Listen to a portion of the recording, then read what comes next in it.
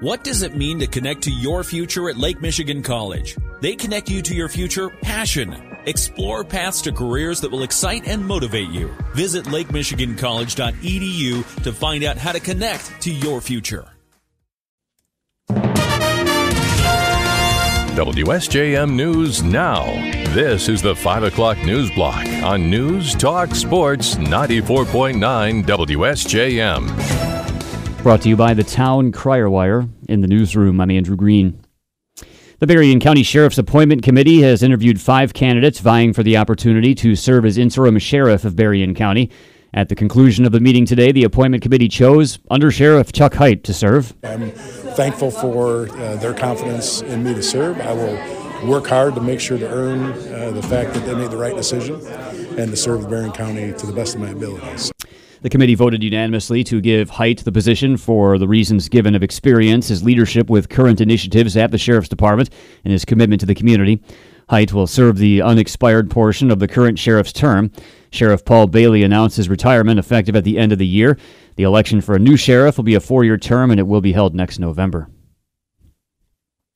A new program will offer help to those who find themselves in the Berrien County Jail and unable to post bail. Neighbors Organizing Against Racism Director Trenton Bowens tells us the Berrien County Bail Fund will pay the bail of individuals who are charged with nonviolent misdemeanors. It'll also connect them to resources for broader help with things like substance abuse or lack of transportation. Bowen says the idea has been in the works for about a year. We are blessed to have received the Upton Grant Foundation, the Big Idea Foundation grant. We are blessed to receive that. We have an operating grant with AEP and other private contributions. Bowen says when someone lands in jail for a minor offense and can't get out, family will be able to contact the fund. They'll be able to speak with an operator who can walk them through the process of getting help with bails of $3,000 or less. Bowen says it's an injustice that some people who are arrested have to stay in the jail because they can't pay a cash bond. A person that goes to jail and cannot afford a bail for 3 days and sit in jail, imagine what they're missing in their work. 3 days can mean a lot to a person's paycheck. 3 days can mean you're losing your kids in the child welfare system. Bowen says the Berrien County Bail Fund will launch in January to help those who get caught in a system that criminalizes poverty. We'll have more information when the service goes live. The United States Postal Service has announced that it's finalizing the termination of its property lease at the Orchards Mall. This follows a temporary suspension of service the Postal Service announced for the site in September. At the time of suspending the service, the post office issued a statement saying, quote, to ensure the safety of both postal customers and employees, the Orchards Mall Post Office at 1800 Pipestone Road in Benton Harbor is temporarily suspended beginning September 13th due to safety conditions. That temporary suspension of service at the mall location is now permanent. A spokesperson for the Postal Service confirms they'll begin the process of searching for a new site. Consumers Energy has been selected by the U.S. Department of Energy for a $100 million grant to implement its plan to improve service reliability. Consumers spokesperson Brian Wheeler tells us the company's developed a reliability roadmap, a long-term commitment to reducing electricity outages. Our roadmap right now really will help Consumers Energy customers to get all their power back on within 24 hours ultimately. And we're also committing to take steps so that even when we get the most severe weather, we get no more than 100,000 outages at a time. Wheeler says the $100 million is only a down payment on a project that will cost much more. Consumers crews will spend the next several years working to clear trees so they don't threaten power lines. They'll bury power lines and install new technology to limit outages when trees do hit lines. They'll have to do some off-roading. We provide electricity to about 2 million homes and businesses, and we have power lines that stretch across the state over 90,000 miles. So in some cases, you have power lines that are located in the middle of swamps or lakes. You have power lines that are going into heavily forested areas that are not easy to access. The company uses specialized amphibious machines to reach swampy areas and drones to inspect lines in remote locations. Wheeler says the reliability roadmap will be implemented over several years. Governor Gretchen Whitmer says the newly signed Reproductive Health Act will enable women to get the health care they need without the state standing in the way. She signed the package this week. The act repeals a law from 1931 that would have criminalized nurses and doctors from prescribing medication abortion like mifepristone. It also does away with the state's trap laws or targeted restrictions on abortion providers, requiring them to meet stricter building codes than other medical providers.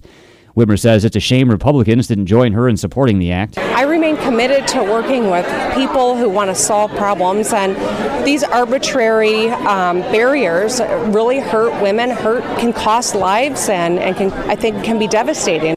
Whitmer says she remembers a time when there were plenty of Republicans who openly supported the right to choose.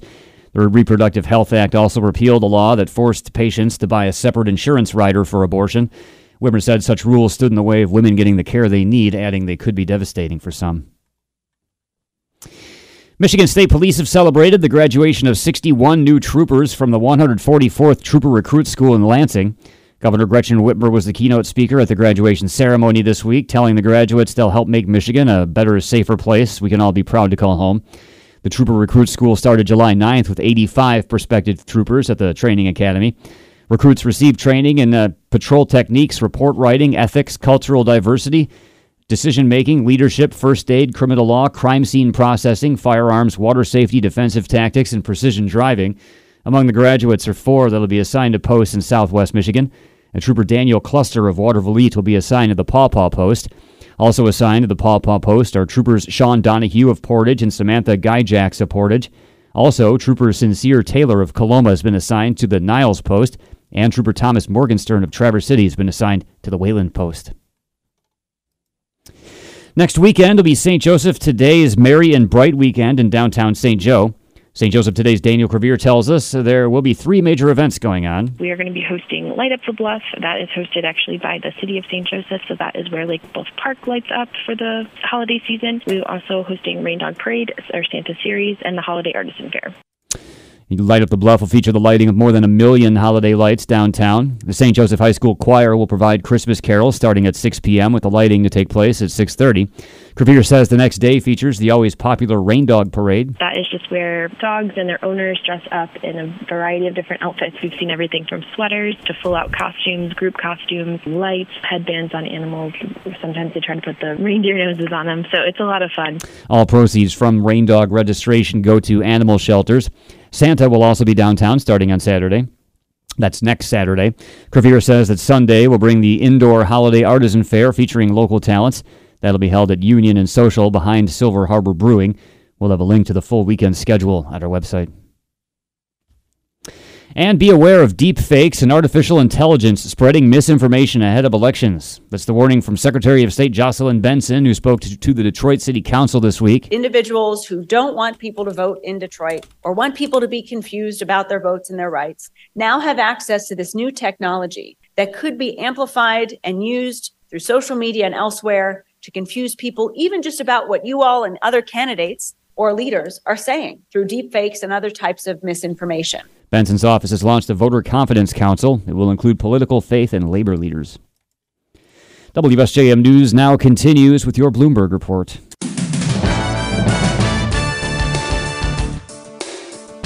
WSJM News now continues. Israel and Hamas have agreed to a deal that would release 50 of the hundreds of hostages being held in Gaza in exchange for a pause in the fighting there. In exchange, Israel will release 150 Palestinians being held in Israeli prisons, along with adhering to a temporary ceasefire in Gaza. ABC's Patrick Revel has more from Tel Aviv. There's also, it should be said, a hope that more hostages can be released. Israel is suggesting that it's open to extending this 4-day ceasefire if Hamas is willing to release more batches of hostages. Each day that they release more hostages will be another day of ceasefire. I think there's also been a positive signal for that today. Israel published a list of 300 women and children, Palestinian women and children, because as we understand it, that is trying to create the idea of a reserve so that once they reach already the 50 hostages are out in return for the 150, there'll be another 150 on the table. A temporary ceasefire agreement to facilitate the release of dozens of people taken hostage during Hamas's rampage on Israel is expected to bring the first break to war-weary Palestinians in Gaza and a glimmer of hope to the families of the captives. Israel and Hamas agreed to the 4-day halt. It was announced today and will also see the release of Palestinian prisoners held by Israel. The deal was brokered by Qatar and U.S. and Egypt and was made public as fighting intensified in central neighborhoods of Gaza City. Egypt's state-run television channel said the truce would take effect tomorrow morning local time.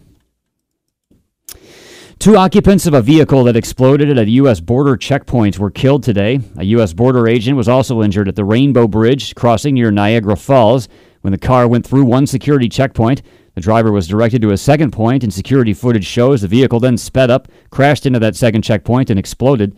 ABC's Aaron Katersky has more. The authorities on scene are still trying to figure out the circumstances here, but the FBI is taking the lead, which tells us that at least initially they may be investigating this as potentially an attempted act of terrorism, but that's not necessarily how it's going to turn out. We heard from the FBI that they're investigating this vehicle explosion at Rainbow Bridge, and now the FBI is coordinating with other partners to investigate this very fluid situation, as they call it. Holiday travelers are starting their final sprint. About 2.7 million people were expected to board flights today, and Sunday is expected to set an all-time record of 2.9 million. Many millions of other Americans are driving to Thanksgiving celebrations. Be careful on the highway. Airlines and the Federal Aviation Administration say they're prepared for the onslaught, but airport security lines could be long. Delta is telling passengers to arrive at least 2 to 3 hours before their flight. On the positive side, the government says airfares are lower than they were last year, and gasoline prices are down as well. This week's been exceptionally smooth for air travel despite all the storm on the East Coast. Airlines have canceled remarkably few flights this getaway week, says ABC's Alex Stone. United and American Airlines say they canceled 0 flights on Tuesday, and Delta had just 1 flight canceled. That is a pretty incredible feat on some of the busiest travel days of the year. United had been listed as canceling 9 flights on Tuesday, but the airline says those were future flights like to Tel Aviv in the coming days. They were taking them off their schedule, and no flights on Tuesday actually got cut. American says it has not canceled a single mainline flight from November 16th to November 21st, and American Airlines has had its highest Thanksgiving travel numbers in the airline's history. The ousted leader of ChatGPT maker OpenAI is returning to the company that fired him just a few days ago. The move culminates a short but chaotic power struggle that shocked the tech industry and underscored the conflicts around how to safely build artificial intelligence. San Francisco-based OpenAI said late Tuesday it's also bringing on a new board of directors that replaces the one that fired Altman as the CEO on Friday. A lack of transparency surrounding his firing led to a weekend of internal conflict and growing outside pressure from the startup's investors.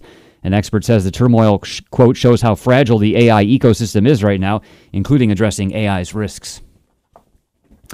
And the Centers for Disease Control and Prevention has released its annual nationwide survey on abortion. More from ABC's Ann Flaherty. The CDC is out with its latest data on abortions in the U.S., finding that the vast majority occur before 13 weeks of pregnancy and mostly by women who have already had children. The report also found that more than half of legal abortions rely on medication as opposed to surgical abortions. The survey was taken, though, in 2021 prior to the Supreme Court's ruling to overturn a constitutional right to abortion.